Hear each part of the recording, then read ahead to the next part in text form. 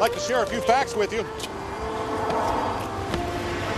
The world's leading producer of child pornography is located in the basement of the Pentagon.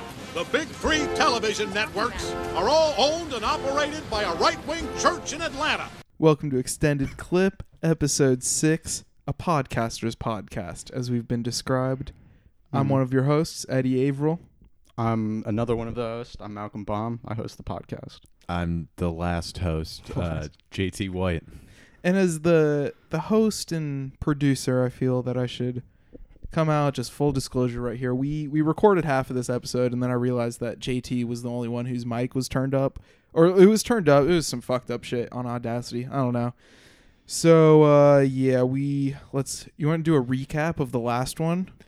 All right. So we started with some like incredibly funny shit, and then we dropped some really hot takes that would like offend some people. Yeah, I think they towed the line just enough. Yeah, to still like we're respectable, you know. But like some of the more reactionary people will dunk on us for that. True. Well, you know, I don't fear them. In fact, I say, come at me.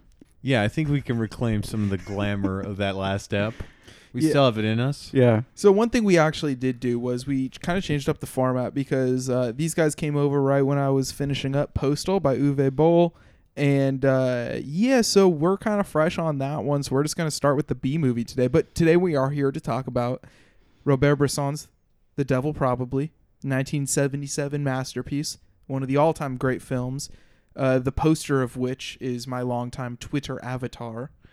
And our second film, related by a lot of themes, is Postal by boll, 2007, adaptation of video game by the same name. This is our nihilism episode. You know, we're really diving to the depths of nihilism, and there's a lot of paths we could take, and I think these movies are representative of a couple paths we could walk down when it comes to that. Yeah, we're going to get really dark in this one. I'm not even looking at the others. I just have my bangs over my eyes. I'm just staring at my feet. I'm not holding any bars or no hold bars. Or how does that saying? I'm not holding anyone's balls. Yeah.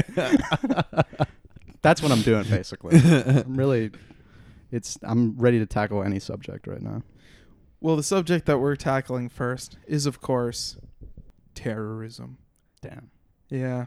It's a sad state of affairs in the United States of America in 2007. You hate to see it. Yeah. 9/11 fever has swept the nation.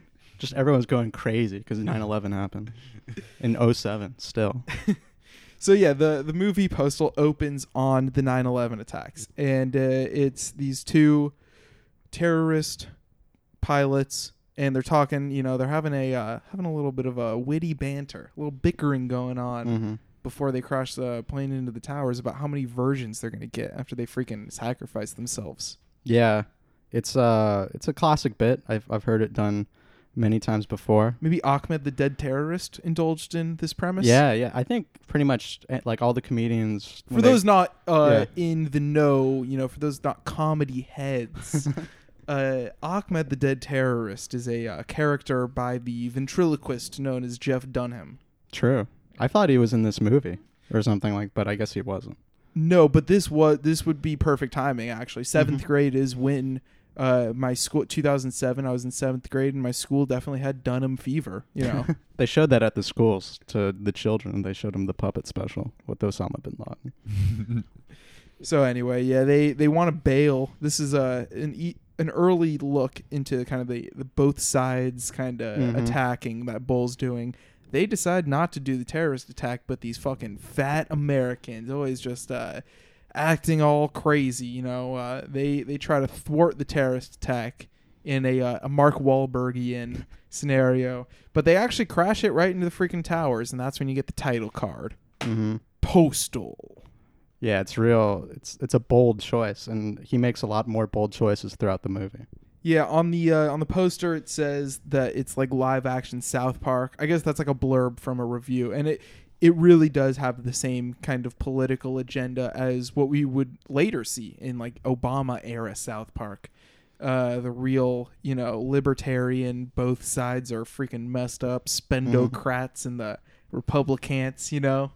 Though I would argue Boll has a big anti-capitalist streak within the movie. He's probably I wouldn't say he's a libertarian. Well, maybe he is. I don't know what the fuck he is in real. He's probably fucking Nosball. But like, he's not anti-capital though. He's against like corporate consumer. True. Yeah, he's no. against consumer trends. No, total. It's like to call it anti-capitalism, I guess, is kind of a stretch. It's like his. I would like to. Yeah. You know, if it was a better movie, I would have totally said it was anti-capitalist. It's anti. Yeah. It's anti the things that capitalism produces. Which to say is like I'm not trying to give him some complexity here. I think like the deepest commentary he come up with, anti-consumerism, that could be represented by some real big old fat people. You know what I mean? Yeah. This consumerism. So like that's about the extent of his leftist politics go, is hating fat people. Yeah, it's very unfortunate. The protagonist, who goes by Postal Dude, because he's a dude who go postal, he has a rather large wife, and it's just like, you already saw the Islamophobic stuff, and then you just cut right into the, oh God, I have this fat ass wife, man. Mm-hmm. It's really just some of the most hateful stuff. You could tell Uwe Boll definitely has a no fat chick sign in his like dude lounge, his man cave. Yeah, the first act I feel like really drags like that right away. I mean, there are very few redeeming parts of this picture, but once it gets into like the fun and games of it, I think like there's like a glimmer of something. Oh, for sure. Once you're kind of getting a sense of the community, it approaches. And when I say approaches, it really is moving at 1 mile an hour towards this, but kind of that Southland Tales energy of getting this kind of canvas of this city. And it's not a real city. That's why Southland Tales is so good. It's about Los Angeles representing kind of the whole world. This is about this fictional town called Paradise representing America. And, you meet these two old guys who it kind of is like the guys that are hanging out on the lawn chairs in Do the Right Thing. Or the Muppets old guys. Oh, the old guys in the yeah. Muppets too. Yeah. Seymour Castle is one of them. He's, in some Wes Anderson movies and stuff. Cassavetes as well. And so he is degraded to calling himself the Mayo Truck because of what he would do to certain young women that pass by. Which is one of the better lines in the movie. Honestly, I got a legit laugh out of that. Yeah. Who's the other actor? I know he plays the old Lebowski in The Big Lebowski. David Huddleston. Oh, yeah, David Huddleston. The Big Lebowski. Yeah. Mm-hmm. Of course. So, yeah, it doesn't actually have that Southland Tales feeling, but it's like approaching the end of the world and getting a glimpse of a canvas of like a city while you're doing it. And so you meet, and, you get some police brutality a la Southland Tales, but it's no John Lovitz, it's no John Lovitz saying, flow my tears. It's really just like, a black officer shoots an old Chinese, they say she's Chinese. I don't know. An Asian lady. Yeah. Because she's like taking too long to turn at a light. And like when she's speaking, you can't even hear her. But the officer says, oh, she said the N-word, so he shoots her. Yeah. And then everyone's like cheering him on. Yeah. That's when you kind of get the glimpse of, oh, this is some real gamer shit. Like this is definitely in a video game. Yeah. There's some, and it's striking how like, it's definitely very gamer, like how he kills her, and it's very, nihilistic. But there's like some touches to this movie that makes me, that make me think like it's trying to go for some otherworldliness type stuff. Like there's a throwaway comment when I think Postal Dude's at the bank or the welfare office, and there's like some comment about how like the borders are closed forever or something like that. It's very it might even be dystopian, kind of a dystopian. Yeah, I was gonna say the stuff that's on TV is what also gives it that Southland Tales energy. Is like the absurd news headlines that pop up. One is like the battle between Tom Cruise and Sanity or something like that, which is like, come on, that's not funny. It's just it's really bad. He's just making a lot of bad jokes. That's the majority of this movie. Yeah, and it's not as like even formally as interesting as Southland Tales. Oh, of course not. Yeah, no. it's just like it's not even close. Yeah, it's like it's not completely inept because it's not like ugly and like hard to look at, but I mean the action is really bad. But when it's just in conversation, it's presented decent enough. It's watchable. It's really the content that's just despicable. And to speak on that, I think maybe more so in the first half of the movie, it kind of relies on these wipe transitions, which are garish. Yeah. It really degrades this movie even further. Yeah, the editing's really bad. There's accompanying sound effects for those wipe editings. There's also accompanying sound effects for the like the chyrons that pop up that type out like the locations and stuff. And they kind of have the same typewriter feel as, I believe, Burn After Reading. Burn After Reading does it like digital, like government type, but it's the same noises. And these films came out in the same year, so something was in the air. Both featuring J.K. Simmons. This is true, yeah. So roles. we should talk about J.K. Simmons. He pops up in front of a convenience store that was being used as a Taliban hideout. This is one of the major players of the film is the Taliban. J.K. Simmons is out there representing a new political party, the Fuck You Party. It's pretty edgy, man. And it's, he's angry. He's fed up with everybody. He just wants to say, fuck you. And J.K. Simmons is the right man for the role, I guess. But a suicide bomber kills him. Mm-hmm. Yeah, he's on screen for maybe a total of 30 seconds, I would say. 45 seconds. Yeah, over 15 minutes, though. over the time of 15 minutes. I did kind of like the stuff how you're saying how the moon landing was fake or whatever. It kind of added like, there's directions that Boll goes down that kind of fools me while I'm watching it, that like this has the potential to be a good movie. During his stump speech, he says like all of the major TV networks are owned by like a Christian cult in Atlanta, and it's like, well, it's pretty close to true. Yeah. Yeah. Then he says some dumb shit also. Of course. I feel like a lot of the like few strong performances that there are in the film, I feel like guide like a lot of the weaker material in the sense of like making it seem like there might be something there. Like Dave Foley's character of just being like so perfectly like apathetic and detached and like not giving a shit at all works so well with like the vibe of the film. I think the Vern Troyer appearance again just like adds like a little bit of like the quirkiness, and like also like you can see like, I don't know, it's a funny choice of like a big celebrity at the time. Yeah, and we should get to Dave Foley. So Dave Foley's performance, he's very chilled out. He does look like he's giving the least amount of effort of anyone on screen, which I think really works because this is a film that should be approached with a lackadaisical energy instead of the maniacal energy that Boll approaches. Yeah, very in your face. I couldn't think of the right word for it there. But Dave Foley's character, Uncle Dave, as he's called, runs the other kind of major organization that opposes the Taliban. They're after the same thing, the denomination of organic monotheism. And it's kind of a new agey, organic cult version of Christianity. But it is more than anything a cult. And it's a cult that presents itself as a non-profit and is used for its cult leader to just have sex with all of the young women. And then they get in a lot of tax trouble. And longtime goers of the Los Angeles repertory cinema scene may remember a certain institution that reminds them of that. Not going to name names here, but... and shame on them. Yeah. Anyway, I don't know why I had to go down that route. I'm sorry, you guys. No, it's okay. No, it's fine. Go back to that I one. also talked about that in the version that was lost. I had to get it on the record. That religion cult, not to get too ahead of ourselves, but I have to bring it up. It reminds me of a line in The Devil Probably, where during the church scene, I think one character says, I don't even really know, but the Christianity of the future will be without religion.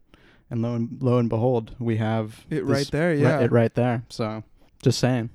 Yeah, no, I think it definitely has a couple of similar things on its mind, but approaching it in very different ways. Oh, well, yeah, of course. There is the connective tissue. There's the obvious connective tissue between these two films, but oh boy, are Boll and Bresson so fucking different on every aesthetic and ideological level, just so far apart from each other. We couldn't have picked more polar opposites. But thank you very much, Malcolm, for programming this double feature, we should say. Well, that's what's great about this double feature that I made, which I did a good job in, is that they are so dissimilar, but despite everything, there is a thread between them. It is about the end of the world and how we deal with it. Well, for each, like, all you need for a movie is a girl and a gun. Oh, yeah. Boll knows this. There's a lot of... I while watching Postal, I was just like... I feel like my main thing was just to like connect The Devil Probably to it by any means possible, just watching scene by scene. Oh, absolutely. Yeah. So this organization, the Denomination of Organic Monotheism, which is of course an acronym for Doom, they are in a lot of trouble. They need to pay off their taxes or everyone's going to jail. So they get tipped off, as well as the Taliban also gets tipped off, on a shipment of some dolls that are coming in. So these new toy dolls, there's a high demand for them because I guess one shipment of them got destroyed. So they're in low quantity and everybody wants them. And what are they? The crotchy. Crotchy, a literal dick and balls, and not literal, but it's stuffed dick and balls. Stuffed dick and balls. You know, it's all cotton and shit like that. But there's like a string you could pull on, and it has catchphrases like "My dad fucks me" or something like that. I don't know. Like I don't remember the specifics. Yeah, by Vern Troyer. It is Vern Troyer's voice, and I believe the line is, "Only my dad and my priest can touch me there." So yeah, that's funnier than what I said. So. It's actually less funny. It's so bad. All of the joke writing in this movie is just like a 13-year-old who is watching Family Guy while writing and just like kind of simultaneously writing his own jokes and kind of copying what he hears. Yeah, it's kind of like nowadays kids when they write shit, like they put on lo-fi anime hip hop 24/7 streams. Back in 2007, you just put on Family Guy and zone out, get into your creative space. I mean, going in line with that, like the real Family Guy, South Park sensibility, I think leads when the Taliban and Dave Foley's cult ultimately meet up over the crotchy dolls. They do it at a German theme park. Yeah. Where Boll there makes an appearance. As himself, of course. Godardian. A very Godardian appearance, answering the tough questions about his films. And the funding. Yeah, it's really self-indulgent, and like I wanted it to be a good thing, but it's just, he's such an annoying presence. Mm-hmm. And he's just like, it's a very Lars von Trier, like, the only thing I could really think of with him talking about how fucked up his films are and how devilish he is during this scene is before special screenings of the uncut version of The House That Jack Built. You get a little video of Matt Dillon and Von Trier saying that, you know, the film you're about to view is very fucked up and twisted. Well, literally, if you think about it, that whole thing about Von Trier and Cannes, you know, saying, I don't know, made some sort of remark on Nazi. Did you say about I was Hitler? a Nazi? No, he just says like Hitler was like chill. Oh, Hitler was chill. Well, Boll does it maybe 4 years earlier in his own film, you know, admitting that his films are funded by Nazi gold. Yeah. You know, so as hack as that kind of comes across in the movie, Von Trier did kind of steal that and remix it for a French audience. And Boll takes it even further. He says he's attracted to kids in the audience. Oh yeah. Yeah, that's what makes the reporter totally break down. Yeah. That one hit for me. I get a little horny here on stage sometimes. If you see the crowd and all the children. That's, if you push the envelope, 20 times, 1 out of 20 times, you're just going to get me. Yeah, exactly. Yeah. Like if I will not lie. I watched an episode of Family Guy in the background a couple weeks ago for the first time in, let's see, I'm 24 now, probably 10 years since I've seen an episode of Family Guy. It was not good. I would rate it about a 3 out of 10. But in the 22-minute runtime, I would say there were approximately 1 3/4 of a good joke. Mm-hmm. I'd rather watch Family Guy than like just some random Netflix sitcom. Yeah, and that show is literally all jokes. Yeah. So if there's like almost 2 good jokes a show, that's fine for zone out time. Yeah, you know? exactly. So Uwe Boll hits on a kind of similar level, but you're not supposed to watch a movie in zone out mode, really. Like, No. I don't know. It doesn't really work like that for me. No, definitely. And the comparison to Family, even though I'm singing the praises of Family Guy, the comparison to Family Guy is definitely apt. And these are both movies with like a lot. It's pretty much, I feel like Boll's only interested in telling you his jokes. Like everything is just to produce a joke he's told or heard, like it Heard on Twitter. or 4chan. That's the worst part about this to me, is that a lot of these jokes feel like just political opinions people had in the mid-2000s, or like just comedy that was touched upon at the time. So it's just like, it kind of just reminds you of all the bad opinions people had back in the time, and it's kind of encapsulated into this one movie. Yeah, I feel like you've got a good idea cooking in my head. It's Ooh. okay. Boll live action Family Guy movie. Oh my goodness. You get pulls, real life Peter Griffin. Peter Griffin as impersonator. Peter Griffin. Oh shit. And then maybe like Susan Sarandon, Lois. Ooh, That could work. Into now, it. the hardest casting of all has got to be Quagmire. Quagmire. Okay, it's a poll for Bowl. Rob Kevin Schneider. Spacey. Oh. I think Yeah. that's good. I'll pocket Rob Schneider for later. He'll come up in the Family Guy verse. We'll cast this later. Maybe that'll be on our second episode. Yeah. We'll cast the Family Guy live action movie. Quagmire and Kevin Spacey do kind of look alike.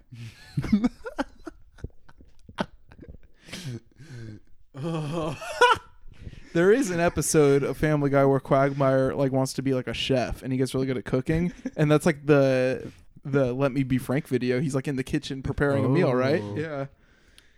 I love that Anyway, we video should so get much. back on topic. So, Okay, yeah. so at this Germany land, this Germany theme park with a lot of Nazi imagery. The Doom cult, they dress up as Nazis to get by security. Hitlers. Yeah, they'd Yeah. all dress up as little Hitlers, which is weird because like it's like an Oktoberfest type Germany themed thing, and then these Nazis roll up and the security's like, oh yeah, let them. They're of course, yeah. Maybe I guess that's maybe funny. That Yeah. was one that hit for me. Also, kind of interesting. This is like definitely because in Germany, I know they teach in the schools to be very sensitive towards World War II and Yeah, all of that stuff. course. So this is definitely Boll is like maybe most reactionary, just being like, I want to depict Nazism. Like I like just he just wants to do that. He's an online edgelord. Mm-hmm. Exactly. And that's all they want to do is like have Hitler in their username. True. Yeah. To be honest, though, I'm like I don't know Boll's filmography that well, but I feel like this might not be the first time he's depicted Nazism. So Oh, I'm sure. It's Yeah. like, we're all coming from the place. Is this your first bowl? this is my first Boll. You too? Yeah, first, Yeah, all I know first about time him. I've smoked a bowl. Yeah. This is the first I've seen from him other than like his online posts. Oh yeah, Yeah. He followed me on Letterboxd. Holy shit. Yeah. Well, he That's- started following everyone back. Oh, But okay. I'm first wave. That's a good thing to be proud of.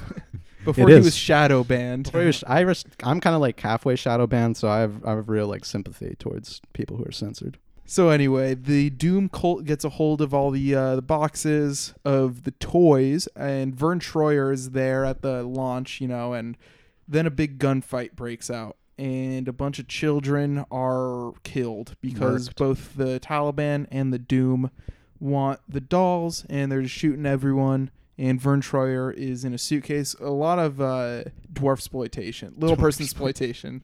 True. It's that actually is. It's not handled very well, and you No. could tell Vern Troyer is like legitimately not having fun with it, but still trying. Yeah. Still trying, and the movie does treat him very poorly. Yeah, When you they come to make think- him get like tossed, like they toss Yeah. him from one guy to another. Yeah, and not. At least he's smoking weed in the suitcase. That's what I meant when he gives little people agency. He has That's the true. agency to smoke weed and chill out. Yeah, he has. I do like the image of him with like the light up dildo and the joint. Yeah, that is it's a very powerful image. You could get 4 really good images. Post this on Twitter. Be like, this is the best movie I've yeah. ever seen. Oh no, yeah, for sure. Yeah.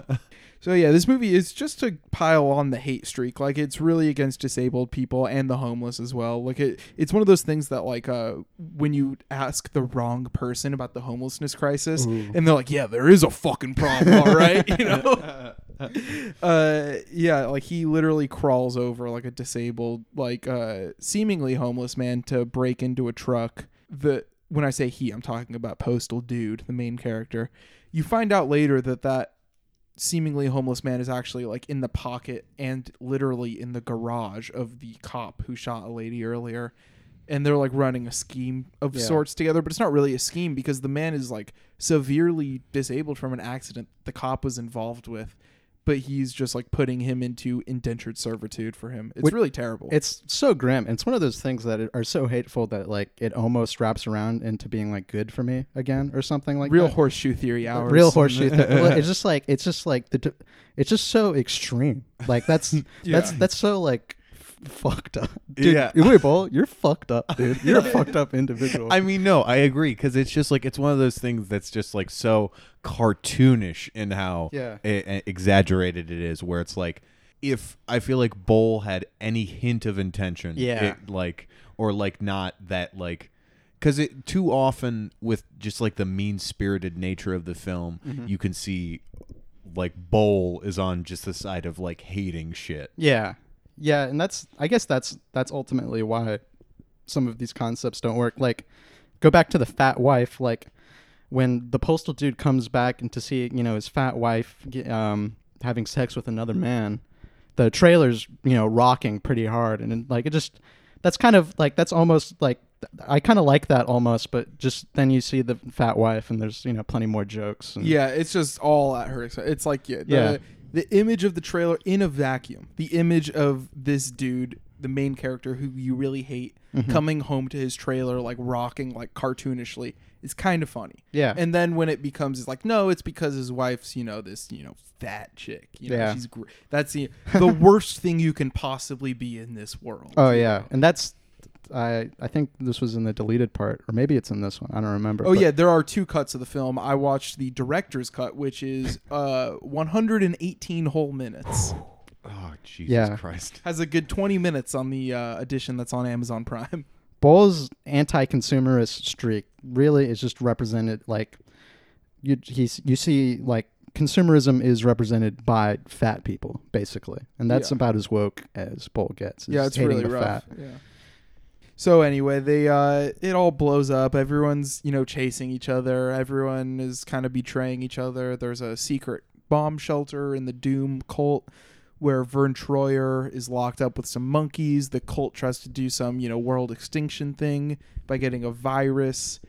Then, the shift turns from the toys to a virus. Yeah, it's also like lazily thrown together because it's like so convoluted after that midpoint action scene. Well, I mean, it's just like the crotchy dolls in general. It's just like it's like okay, they all conceivably have found this for no like thread or reason that's tied into the film. Yeah, it's just like if it also felt like it was making fun of how slapped together the film was, it like a little. Like it would, I feel like it would do a little bit more for me, but it just kind of like it just more so than poking fun at being shitty. It just is shitty. Yeah, and then you really get Uwe Boll showing his true colors some more when they're in that bomb shelter. Like, Uncle Dave is like outed, I guess, in a really homophobic way. Is he really like outed though, or is he like trying to manipulate? I don't even know what's going on in that scene.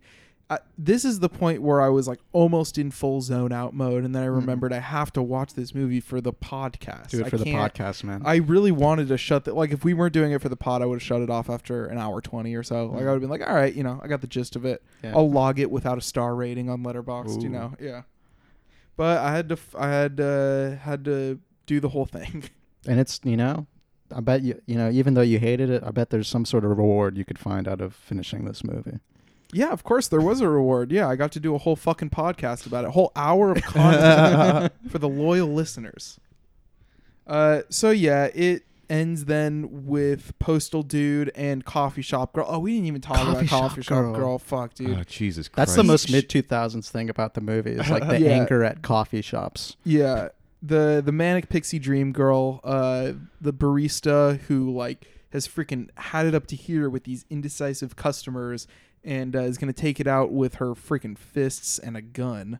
She also is pretty nice with the pistol, so she's really cool. It really ends with the gamer's fantasy. You get the hot girl in your seat, in the passenger seat of the car, and you got the dog in the back because dogs are fucking, epic. Yeah, it is really an epic win for the hero. Yo, dogs, those things are fucking epic, dude. That's what's up. That is what's up. And like all the music during like the song, the parts of like heist or like intrigue kind of, it feels very much a ripoff of the Oceans trilogy, like as if Uwe Boll typed into YouTube Cliff Martinez type beat. And it's really just bad on that level. The music, the editing, so many of the technical aspects that make up a film are just so severely lacking. But maybe none more than the main actor, Postal Dude. Mm-hmm. He is so terrible. Ginger lead actor. Yeah. I haven't seen. I just realized this is kind of almost unrelated, but I was like, I haven't seen a movie where the lead person has red hair in a long while. That's true. Yeah, I know. And this is a very poor ginger representation. Yeah. True. All right, well, I think that wraps up our thoughts on Postal. We will be back. Well, I guess, we all thought it sucked, right? Yeah. I almost, while watching it, there's like 10 minutes. I'm like, this is like kind of good, right? And then you're hit with 10 more jokes, and you're over it. Yeah. All right, we'll be back for The Devil Probably. No, I knew this one girl who thought sperm was medicine. All she wanted to do was suck cock. Then she got 3 little children. So she used to put sperm into their bottles to build up their immune system. They all got AIDS.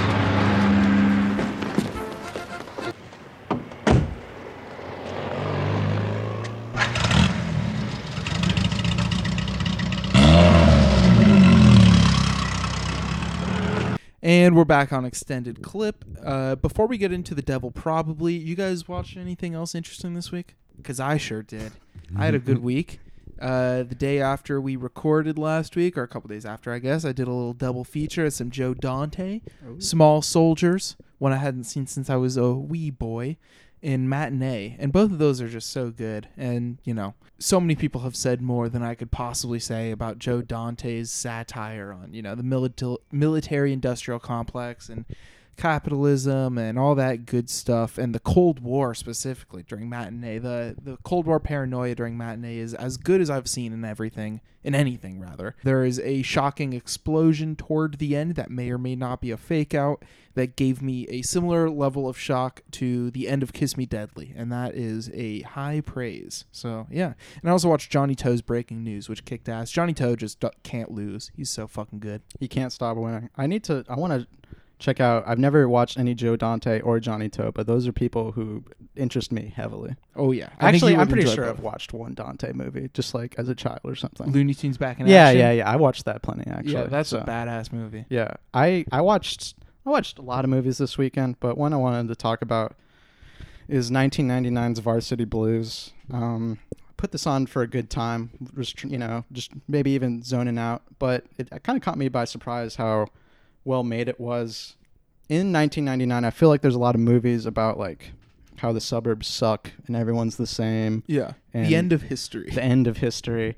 And Varsity Blues is one of those movies, and I need to rewatch Virgin Suicides, but like, you know, this is my Armand White type of hot take where I take it over American Beauty and Virgin Suicides. And there's nothing, you know, it doesn't really tackle any subject too heavy, but its humor is mostly funny if dated, and, you know, its melodrama is well handled, and it's everything's just, you know, also, and I'm kind of rambling here, but it really, probably the strongest aspect of this movie is kind of tackling how football, fucks football players up, pretty much. Oh, yeah, football is like the most toxic sport ever. Yeah, in terms of, you know, preserving the human body. What about you, JT? All right, let's take a peek here. To hop on what you were saying, I also had a little bit of Dante in my life. I watched Gremlins 2 for the first time. It was a masterpiece. Oh, yeah.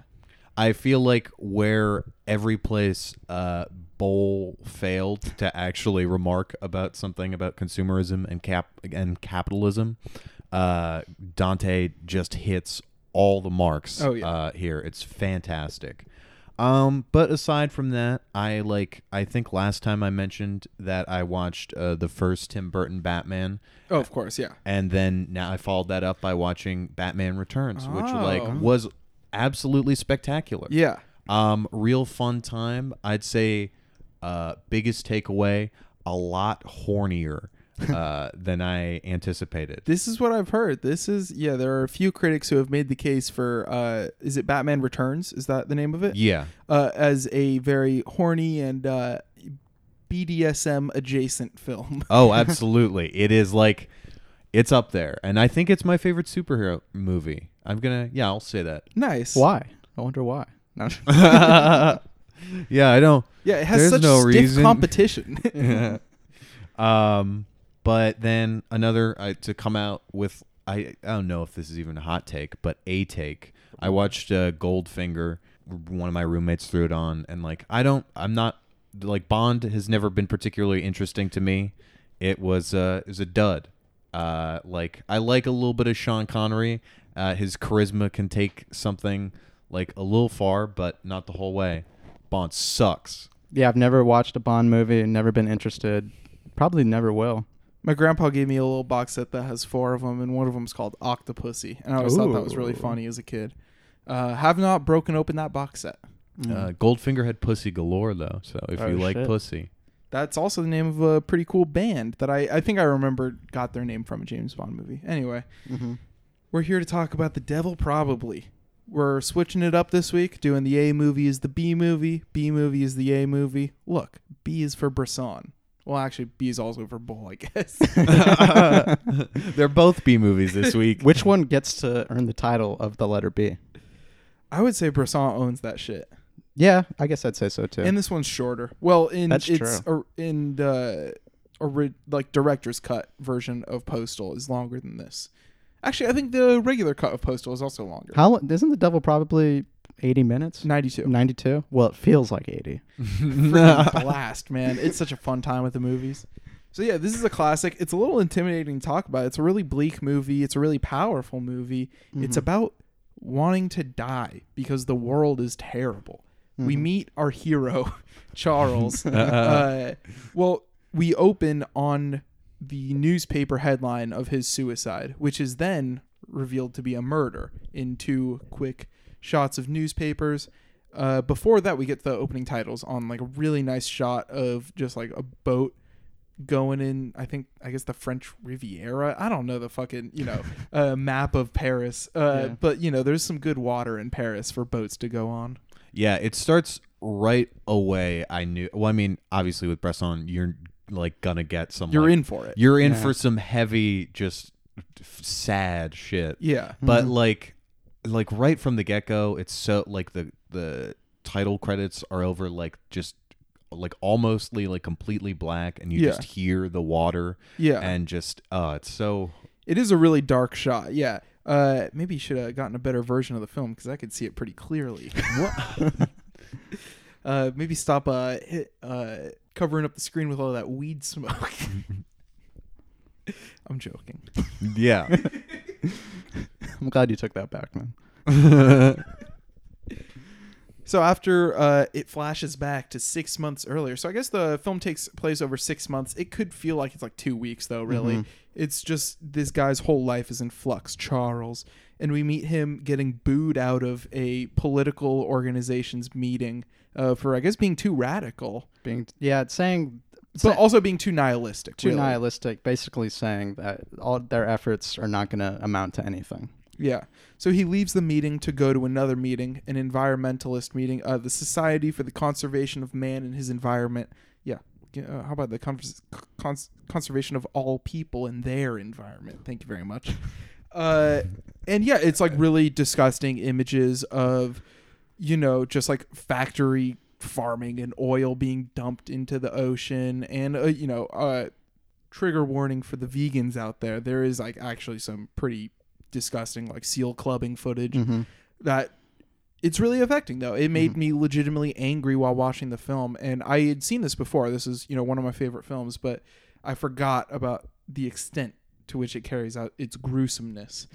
And that image of the seal clubbing is more affecting violence than all of the Uwe Boll shit combined for me from that whole movie. Oh yeah, Bresson knows that less is more, especially when it comes to violence. But it's what's striking about this is very stark environmental footage with environmentalists basically spouting facts at you while you see it. So it's laid out pretty clear for you, and I'll just say none of these facts are positives. Fun facts. It's talking about how our world is going to be uninhabitable. Characters say very blatantly that future generations will pay for this.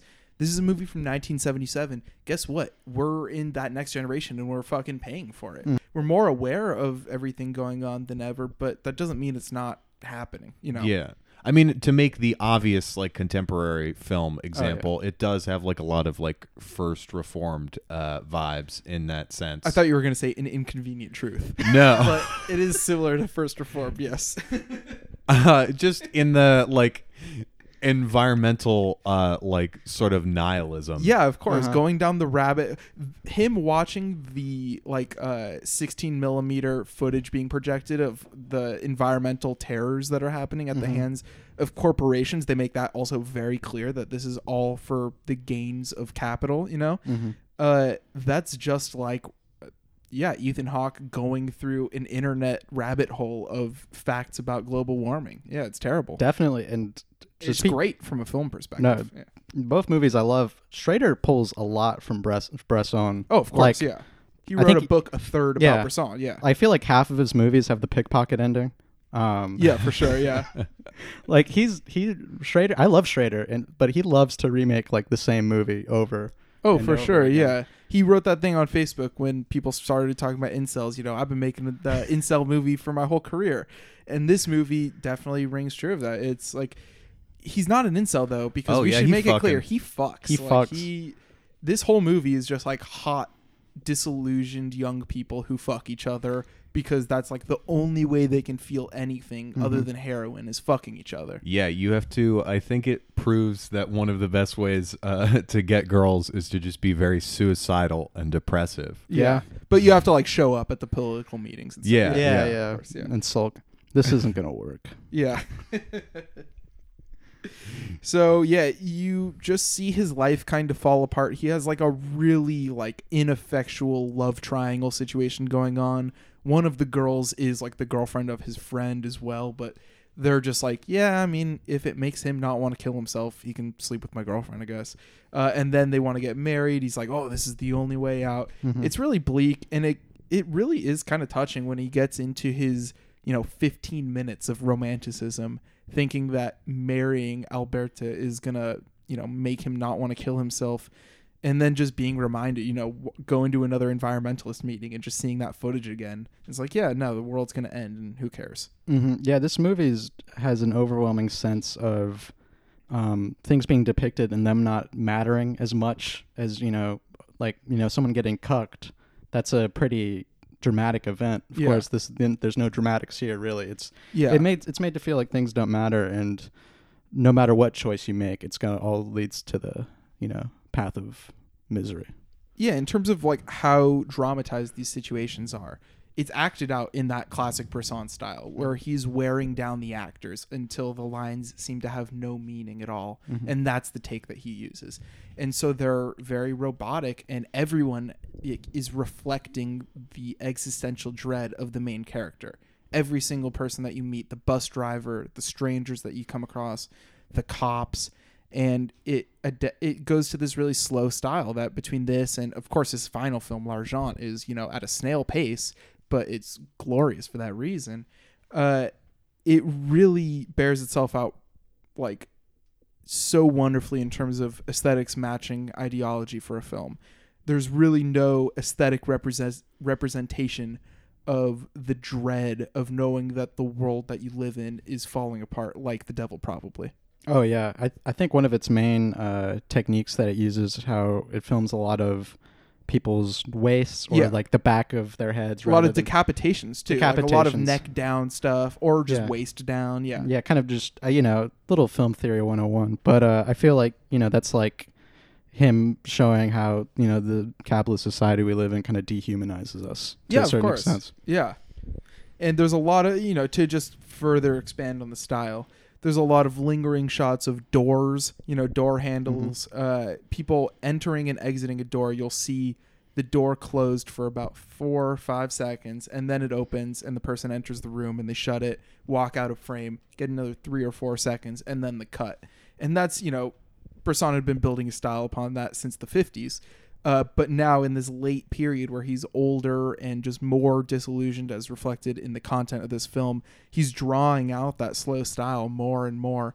And you really just have to luxuriate in like these really incredible compositions. He makes the mundane, like an elevator handle, just look really beautiful because you're forced to stare at it for 5 seconds longer than you're supposed to. Yeah, I mean, it just feels like there's such a like empty and bitter sense of just like against modernity that is just like he handles in such like a beautiful way that it never like you're always like on board for his critique, and it's so like, I mean, like, it's weird to describe something so cynical as empathetic, but I feel like it has like such a heart. For sure. there. It really achieves what I don't think he does in something like Mouchette. I would say Yeah. Mouchette's maybe my least favorite of his like feature films, because it is just so depressing. Yeah. But you don't really have a way in because it's a kid. I don't know. It's like if I was a kid and I watched Mouchette, maybe I would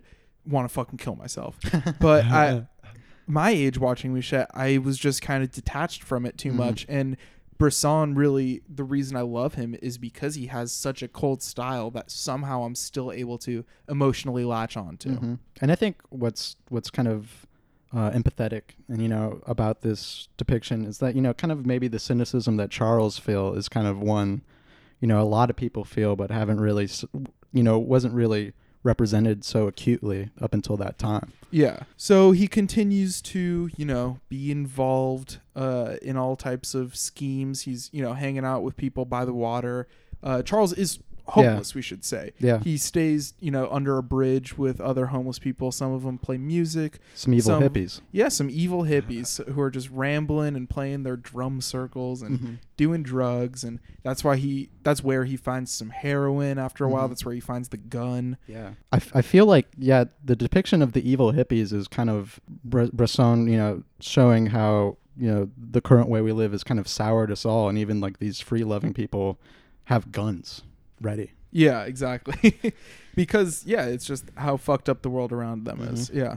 One thing I want to definitely bring up is that like this has like, I think, the best title drop scene like I've ever seen. I wanted to talk about that scene too. So he's with his friend whose name I can't quite remember right now, but his friend who helps him through the movie, his male friend, and they are on the bus after a political meeting, and they're, you know, they're doing the discourse on the bus. And before we get to that, we get some really incredible shots of just like the procedure of the bus. You see the bus driver press the button to open the door is open. You get a really nice shot on the reflecting like mirror watching the people walk in, and in the same frame, you know, you see their hands on the bar, and then you get another close-up on the hands just on the bar, those people who are standing up on the bus. And then you get our main characters talking about how futile the efforts of politicians are.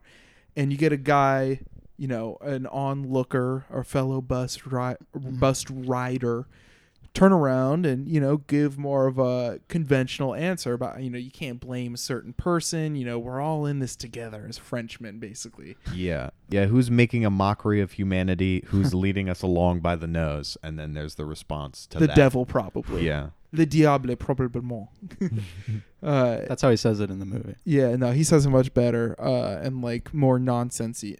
This is one of those classic movies where like the enunciation kind of goes back and forth because the actors are so dead from repeating the lines so many times that sometimes you also, as the viewer, get that feeling where the lines don't have meaning and they're just kind of like, you know, there's subtitles obviously, but judging by the inflection of the actors, you really get the sense of nothingness from these words that are supposed to mean a lot.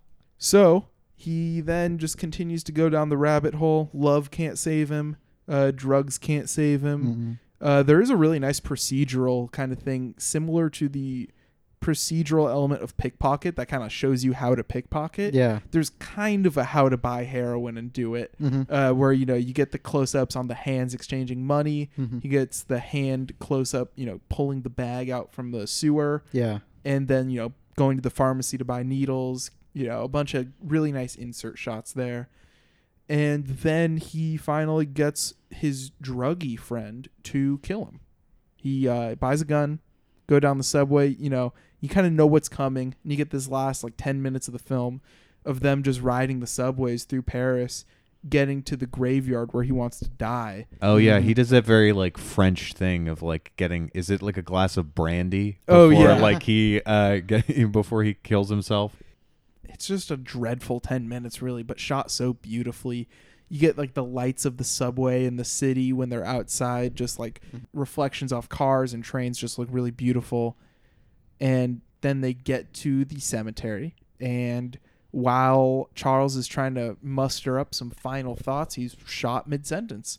And that's how the film ends. His friend runs away, and that's how the film ends. Yeah, real dark ending. Yeah. No redemption for the hero. No redemption for the hero. And at the end, his friend, he goes, he shoots him and takes the money out of his jacket. And I feel there's a big emphasis on kind of like the transactional relationships that influence our life. Literally everything. It gets the same close-up treatment. Yeah. Every transaction in this film has like the close-up of hands exchanging money, which of course will be expanded upon further in his next and final film, L'Argent. But yeah. And, it's things you wouldn't, even expect. Of course, drugs. Of course, that's going to be transactional. But everything's depicted in a very transactional sense, I guess. Even like the therapy scene, for example, which ultimately results in the therapist telling him, like, you want to kill yourself. Yeah, that therapist scene is great. He is not having it at all. Charles and the therapist both not having it all. Charles eventually walks up to the therapist's desk, grabs a cigarette from his case, and then grabs the lighter. And the therapist has this huge lighter that's like the size of a grenade, and he lights it so aggressively with like his hair hanging down. It's just the most badass shit. Like, it's not actually cool, but it made it seem really cool. I don't know. And he just like takes one hit of the cig and ashes it. He kind of reminds me that his gestures kind of remind me of like Wiley Wiggins in like Dazed and Confused and Waking Life. The way he like flips his hair a little bit and like touches his face a little too much. Yeah. So that basically wraps up our thoughts on The Devil Probably. Is there anything else you guys wanted to add? No. We're doing 2 recordings today, to be transparent. True. Malcolm's going out of town. We're about to record a second, a fun call-in episode. It's going to be a lot of fun. We're going to do old school talk radio, so stay tuned for that next week. If you want to get in touch with us, extendedclippodcast@gmail.com, at extendedclip69 on Twitter. My own Twitter is at iPod_video. Bitchface Palace, no spaces. Tall boy, thin legs. All right, great. Well, we'll see you next time, sweeties.